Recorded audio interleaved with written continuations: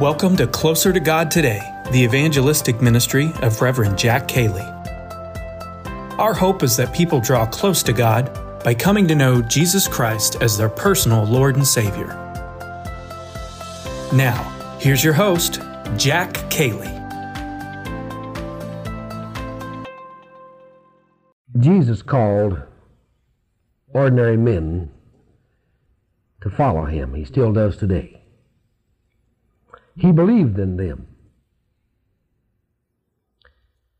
For instance, Shaw the playwright says, "I have never had any feeling for the working class except a desire to abolish them and replace them with sensible people." But Jesus doesn't say that. Jesus says, "Give me 12 ordinary men, and with them, if they will give themselves to me, I'll change the world." And you know he did. Jesus called these men from their day's work, fishing, which says to us that God's call comes anywhere, anytime. You notice his call was, follow me, just follow me. He didn't say, I have a great theological system that I want you to investigate, or I have certain theories for you to think over, or I have certain ethical practices that I would like to discuss with you. He just said, follow me. He put it on a personal response to him. For most of us, it seems to me that following Jesus is like falling in love. It's not because of what Jesus says or even did. Although gratitude for what he says and his death on the cross ought to fill the heart of every person. But I think we fall in love with him because of who he is. We just never meet anybody like him. Whoever loved us like that, whoever understood us like he does, who was ever as forgiving as he is, we just become captivated by him. Notice that Jesus offered these men a challenging task. I'll make you fishers of men. He didn't give them a task to a life of ease, but to service. He said, I'll let you spend and burn yourselves up and die for my sake and for your fellow men. That's the only way you can win, if you'll give it all. Well, that's the challenge, and that's how those men got started. And that's what we're talking about, is how do we get started, you and me, in this area of reckless abandon to Jesus? Of course, first of all, I said yesterday, you have to be born again. You got to get in position to play before you can ever play. You know, one of the sad things about the church, as many of us know it today, is that it's kind of a spectator experience. Sunday morning is. It's like we go to a basketball game or something, and we never did play at all. We just sat in the bleachers and watched, but we persuaded ourselves that we're down there playing. We get involved with it mentally and so forth, and we come home and say, boy, I really played a great game. Oh, I never got on the floor. And many of us, because we refuse to become recklessly abandoned to Jesus, we never get on the floor. We never really play. First of all, we never really become born again. The transformation from self-centeredness to Christ-centeredness never really takes place in our lives. Many people never really say, Heavenly Father, I have sinned. I was born in sin. I repent of that lifestyle completely, totally. A kind of life in which I was doing my own thing. which I'm going my own way and I'm walking away from you. I turn from that lifestyle now, and I turn to you. And I receive the kind of life that you want me to have. The forgiven life. The new life. I receive that because of what Jesus Christ did on the cross. And then we go a step further with God and we say, Lord Jesus, through your Holy Spirit, fill me with yourself and control me entirely. That's what I want. Many people never do this. So we can't even begin to be what we're talking about here, recklessly abandoned to Jesus Christ. But once we've taken that first step, then other steps are possible for us. And that's what we're talking about here. This reckless abandonment, the total abandonment of self to another and putting ourselves entirely in His hands with trust and faith that whatever He asks us to do, regardless of the circumstances, is the very best thing for us. Therefore, we hear the Apostle Paul say to the church at Rome, we find this in Romans 12, the 12th chapter of Romans, the first 2 verses. Therefore, I urge you, brothers, in view of God's mercy, to offer your bodies as living sacrifices, holy and pleasing to God, which is your spiritual worship. Do not conform any longer to the pattern of this world, but be transformed by the renewing of your mind. Then you will be able to test and approve what God's will is, His good, pleasing, and perfect will. Paul speaks very definitely here about a couple of things. He talks about offering our bodies as living sacrifices. And he talks about what is true worship. And he calls it spiritual worship. True worship is the surrender of my right to myself. The surrender of my body to God.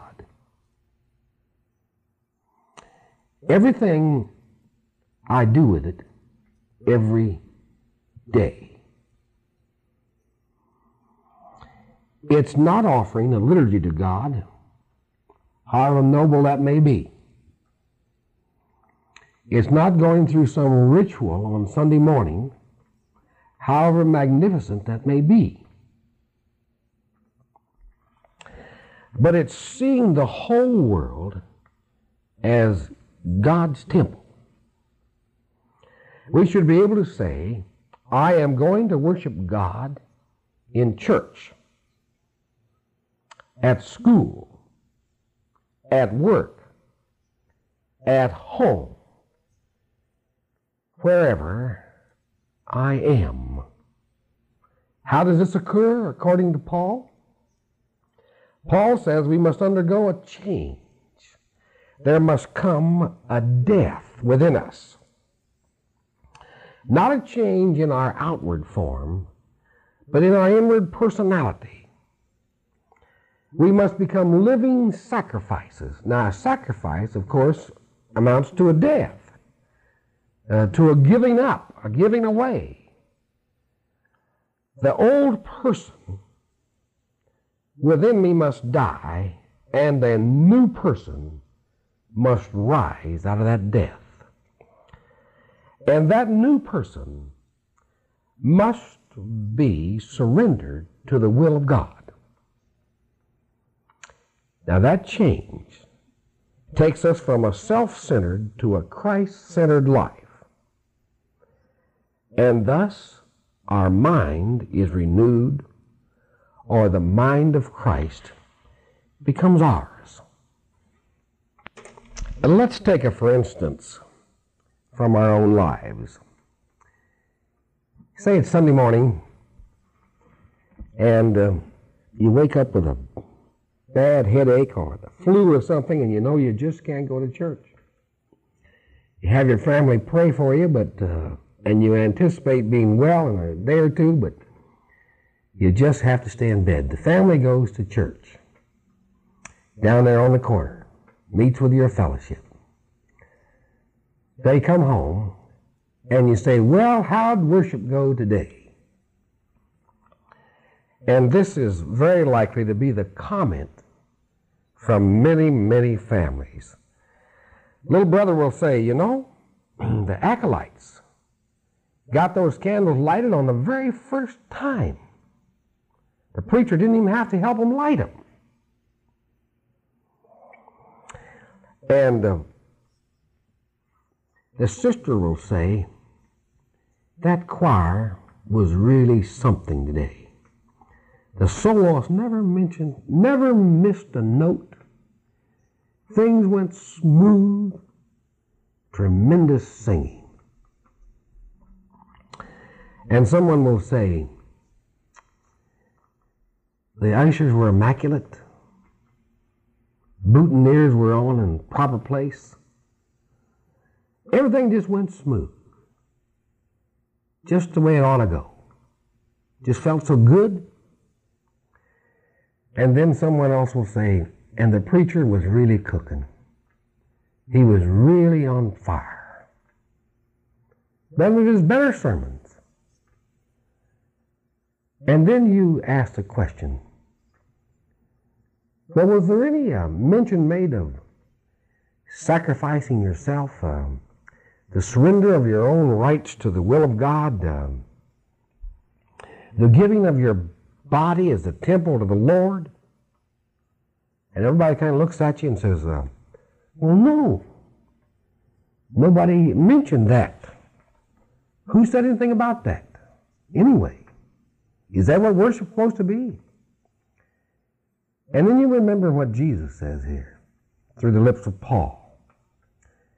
Therefore I urge you, brothers, and you put your own name in there, Jack, in view of what God has done for you, God's mercy, to offer yourself, your body, as a living sacrifice, not a dead ritualistic sacrifice, a living sacrifice, which is holy and pleasing to God, which is your spiritual worship. When we do this, God will take us and make us original and holy. And each will have his own life with God. As the Holy Spirit, that is that well of living water, springs up in us and determines our own lives, God will determine our lives. Therefore, you and I are not to inflict our own experience of God on anybody else. We must let him be as original with them as he was with us. We don't want to reproduce somebody just like us. We want to reproduce somebody just like Jesus and just the way he wants them to be. When we abandoned to Jesus, when we say, Lord Jesus, here's my body, do with it as you wish.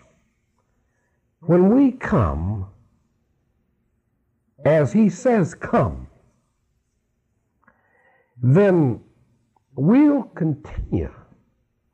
He will continue to say come to others through us. Our lives will be an echo of Christ's command. Come ye after me. I want to emphasize to you again, and I don't know who is listening to this tape. You may have sent these tapes to somebody. You may be the person who received them. I want to say this to you. If you think these tapes will help somebody, you can reproduce them as many times as you like and send them to as many people as you like. But there are 7 out of 10 people in the world today who do not know Jesus personally and passionately, who have never become recklessly abandoned to Him, who have never even taken the first step with Him, and they're totally lost. Jesus wants that person to see Him in you and me who may be claiming to be His person. So Paul says, and Jesus speaks through Paul. Paul says, you want to see Jesus? Look at me live. You want to see Jesus? Look at me die.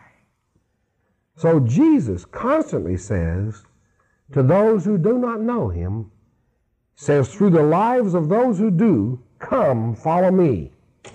I want you to look with me at another passage of Scripture. Matthew 14:25 to 33.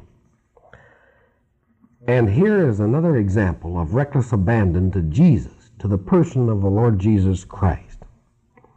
This has to do with Jesus and Peter walking on the water. Now, I've heard all kinds of gross and crass jokes about this, and it's always in poor taste, it seems to me, to be joking about something and someone as important and as beautiful as the Lord Jesus Christ. I've heard people say that the reason they could walk on the water was that they knew where the rocks were and so forth.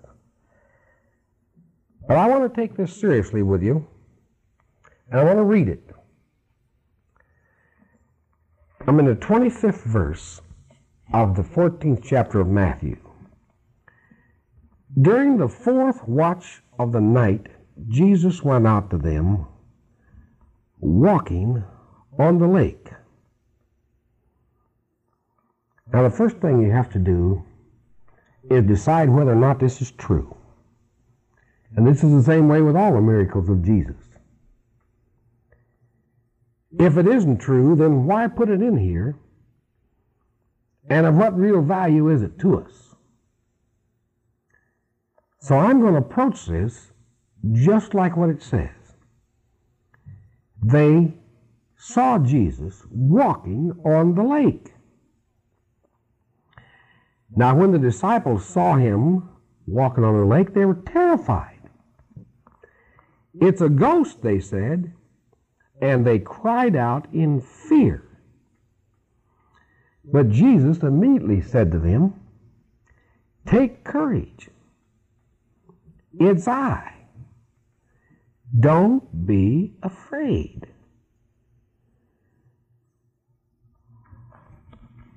Lord, if that's you, Peter replied, tell me to come to you on the water. Come, he said. And then Peter got down out of the boat and walked on the water to Jesus. But when he saw the wind, he was afraid, and beginning to sink, he cried out, Lord, save me. Immediately, Jesus reached out His hand and caught him. You of little faith, he said, why did you doubt? And when they climbed into the boat, the wind died down. And then those who were in the boat worshiped Him, saying, truly, you are the Son of God. Well, let's look at this account a little bit. You know, I've been over there, as I said, on that Sea of Galilee, and you take a boat ride out there. By the way, if you'd like to go sometime, why just contact Closer to God Today headquarters and see when we're taking our next trip. But anyway, as you take those boat rides, you're not very far off the top of the water. And I asked one of the people I was with once, I said, you suppose I could do it? You think I could really walk on this water? And the person says, if I were you and I stepped off there, I'd be sure that I could swim. And this person was totally right, and I'll tell you why. And we'll get to that in just a moment. Notice what Jesus says here to those who were scared. He says, take courage. It is I. Don't be afraid. Jesus always says this to you and me. He says, Jack, don't be afraid. I am here. Lord, if that's you, Peter replied, tell me to come to you on the water. Tell me to come to you on the water. Now, Peter wanted to be with Jesus. But first of all, he wanted to be sure that that was Jesus out there. And he knew Jesus' voice. Jesus says, my sheep know my voice. And those of us who are his sheep do know his voice. This reminds me of when I was a boy, and all the kids used to be out in the yards playing or in the playground, and about 5:30 or 6 o'clock in the evening, the mothers would begin to come out on the porches and begin to yell for their children. And your little brother would say, was that Mom? He wanted to know this. If that's Mom, I'm going in. But if that was somebody else's mom, I'm not going in. Well, that's exactly what Peter said to Jesus. Is that you, Jesus? If it is, you tell me to come because I know your voice. And Jesus said, come. And immediately, Peter got down out of the boat and he walked on the water to Jesus. Now, the reason I couldn't walk on that water to Jesus is because Jesus didn't tell me to do that. And when we do stupid, foolish things and try to foist these off on the Lord, they never do work. We just get in trouble, that's all. So I couldn't walk in that water, and neither could you, unless the Lord told you to. Now, Peter was walking on the water to Jesus. But when he saw the wind, he was afraid and beginning to sink, cried out, Lord, save me. See, he took that step of reckless abandon. Jesus said, come, and he came. He went, and he was doing fine, and he got almost out there. And then he started looking around at his circumstances. I think a conversation like this might have taken place between Satan and Peter. I'll tell you why I think that. Because I'm like Peter. Many of us are like Peter. We're men. And God has called us, and women, and God has called us to follow him, to walk on the water. And we've been doing all right. We've been doing extraordinary things as ordinary people, but filled with faith and power in Christ through the Holy Spirit. I think that this kind of a conversation went along right there. Satan says, you know what, Peter? You're walking on the water. And Peter says, that's right, I am. And Satan says, but nobody walks on the water. And Peter says, that's right, they don't, do they? And down he went. Have you ever been like that? Have you ever been doing exactly what God told you to do, and you knew that you were, and he was sustaining you, and you began a conversation with Satan, and the doubts and the fears came in, and you just became inert? Well, let's look on at this a little further.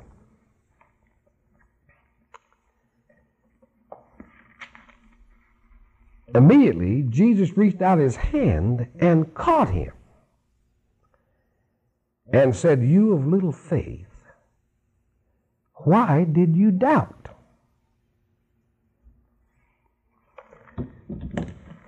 Has that ever happened to you? Now you notice Jesus did not say to him, well, You blew it again. I'm sick and tired of you, Peter. I'm just going to push you on in and let you drown. He didn't do that. He reached out his hand and picked Peter up and drew him to him. And evidently, they walked back to the boat together. I don't know how else they got there, unless they got there that way. Now here you have another incident of the invitation of Jesus for reckless abandon, for an ordinary man to do an extraordinary thing. And this is another example of how to get started. Notice this now. The wind was boisterous. The waves were really high. And when Peter started out, he didn't see this. He just saw Jesus. He was so in love with Jesus. He wanted to so be with Jesus that he just stepped out of the boat and he walked on the water. Here's a moment of reckless abandon. Then he began to reckon with the wind and the waves, his circumstances, and down he went. He became problem-centered, circumstance-centered, rather than Christ-centered. He took his eyes off Christ, and he sank. As long as he had his eyes on Christ, he had the desire and the power to go on. But as soon as he took them off and got his eyes on his circumstances, on his problems, he sank. He went into calamity. Jesus said to him, "You of little faith, why did you doubt? Why did you quit? You were doing so well." I think we need to see something right here. As far as being recklessly abandoned to the Lord Jesus Christ is concerned, we need to let circumstances come and go, and they certainly will. Rest assured that the rain falls on the just and the unjust. That those of us who say that we are Christians are going to be buffeted just like those who say that they're not. Those circumstances come and go. But we are to keep our eyes on Jesus, and we are to rely on him completely. There's two things that we need to remember here. First of all, Peter failed momentarily, but he was not a failure. In the moment when he was failing, he clutched at Christ. Every time Peter started to fail, he rose again, closer to Jesus each time in his life. So a saint is not a man who never fails. The man who is recklessly abandoned to Jesus is not a man who never fails. But he's the man who gets up and goes on again with the assistance of Jesus every time he falls. Notice another thing here. When Jesus got into the boat, the wind sank. Wherever Jesus Christ is, the wildest storm becomes a calm. Christ's love, which flows from the cross, brings peace and serenity. Jesus says, take my hand, I will walk you through this circumstance. Regardless of how chaotic these waves and this wind in your life may seem, with me you're safe. Take my hand, and I will take you back to the boat. And it was only after they got back that the circumstances changed. So you see, it's not our circumstances that make the difference. It's whether or not we are recklessly abandoned to the Lord Jesus Christ that makes the difference. Friend, are you recklessly abandoned to Jesus Christ today? Do you have your hand in the hand of Jesus? Thank you for listening to another broadcast of Closer to God Today. We hope this message has both blessed and encouraged your walk with the Lord. Please take a moment to visit our website, closertogodtoday.org. That's closertogodtoday.org.